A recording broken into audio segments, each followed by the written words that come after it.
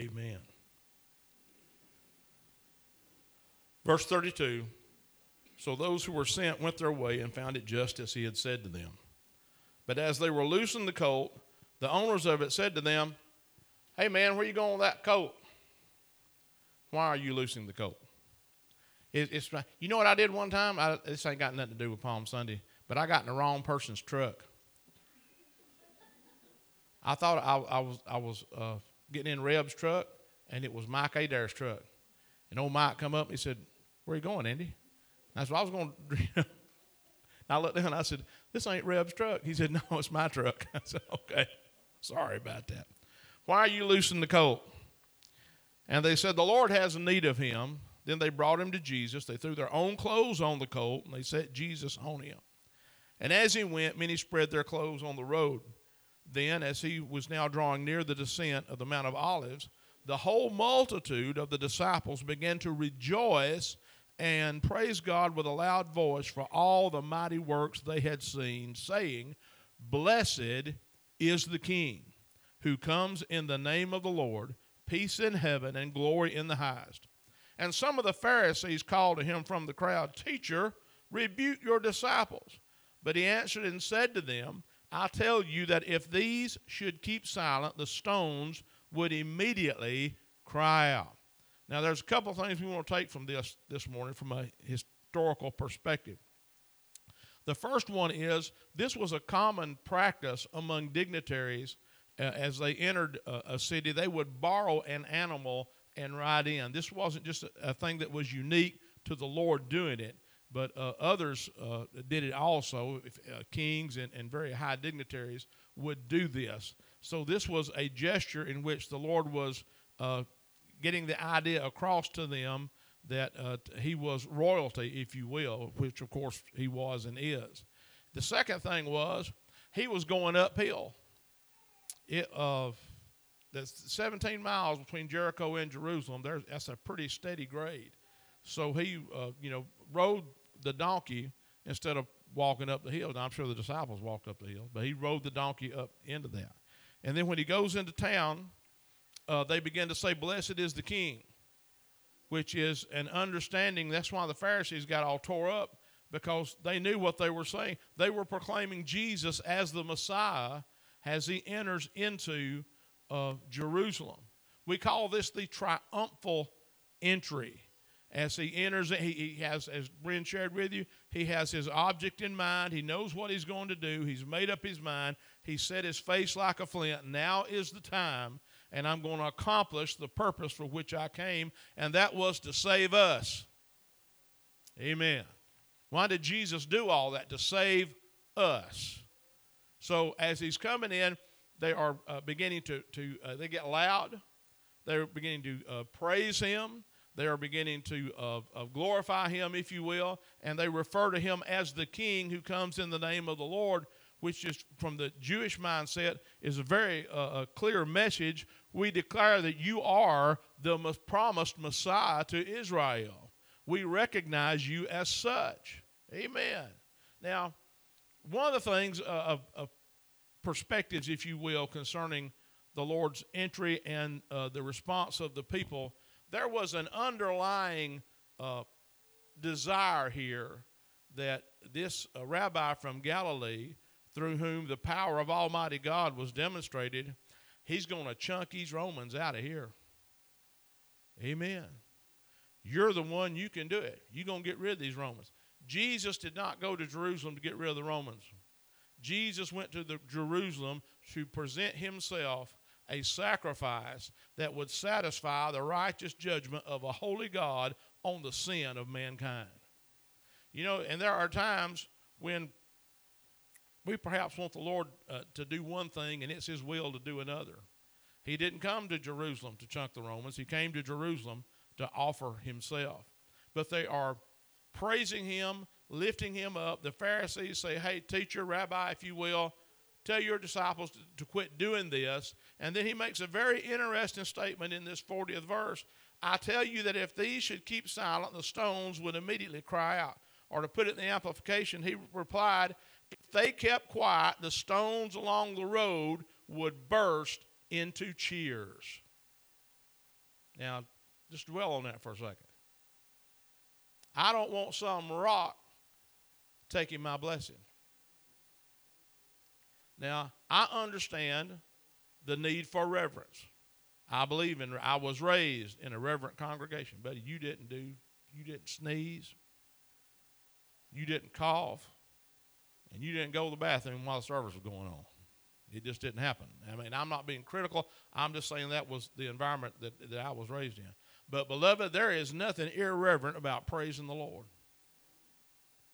There is nothing irreverent about getting loud. Not for loud's sake, but because there is a honest expression from the heart of a man, woman, boy, or girl to God for his goodness. Now, we do it in other venues.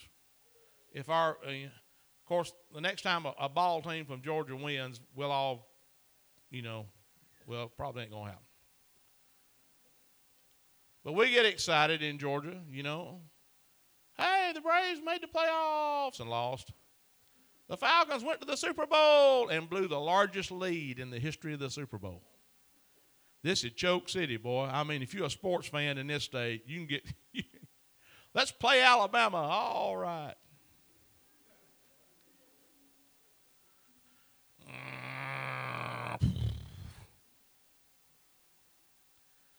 But there is one in whom it is altogether fitting that we invest our praise enthusiastically, and that is Jesus. Not for the sake of just being loud, but because from our heart we should express to him thanksgiving that is sincere and honest. I'll take a real quick poll. You don't have to raise your hand, but I want to ask you a question. Has the Lord been good to anybody in this house? I mean, has the Lord been good to anybody in this house? Has he ever helped you? I mean, when you were holding on to that last thread, if you will, when it was your last moment, or when you looked at a situation that was completely and utterly hopeless, something over which you had absolutely no control, and then you prayed. And after you prayed, the Lord intervened. And he did for you what you could not do for yourself. Has anybody got that testimony in this house this morning? Amen. Hallelujah. He is worthy to be praised. Hallelujah. I mean, from an entire catalog of God's blessings, I go back to one specific incident that took place when my youngest son was born. He wasn't over a day old. We were still in the hospital. And the nurse comes into the room, tells Dorothy and I, as a matter of fact, Greg was on his way back to Atlanta. That's all family. I know many of you know, who's Greg? You ever met Greg, you'd never forget. Anyway, Greg was in there. And the nurse comes in and says, we're having trouble with the baby. And I'm like, what you talking about, trouble? Well, he quit breathing. He turned blue, and we're working with him. Well, that's the last thing I wanted to hear, And she was kind of ashen-faced herself. And that's all information she had to share with us, and she left. So I remember getting on the phone. It was a Sunday night. Church had already started. And Brother John Caldwell answered the phone. And I explained the situation to Brother John. I said, please let our family know that this is what's happening. So he went in, told Brother Tatum, this is, what's happening with Andy and Dorothy and the baby down at the hospital. Brother Tatum made the announcement, had prayer. By the time he finished the prayer, the back door was going all the Bolins had left. And we were in a state of uncertainty about our son, who in all, had died.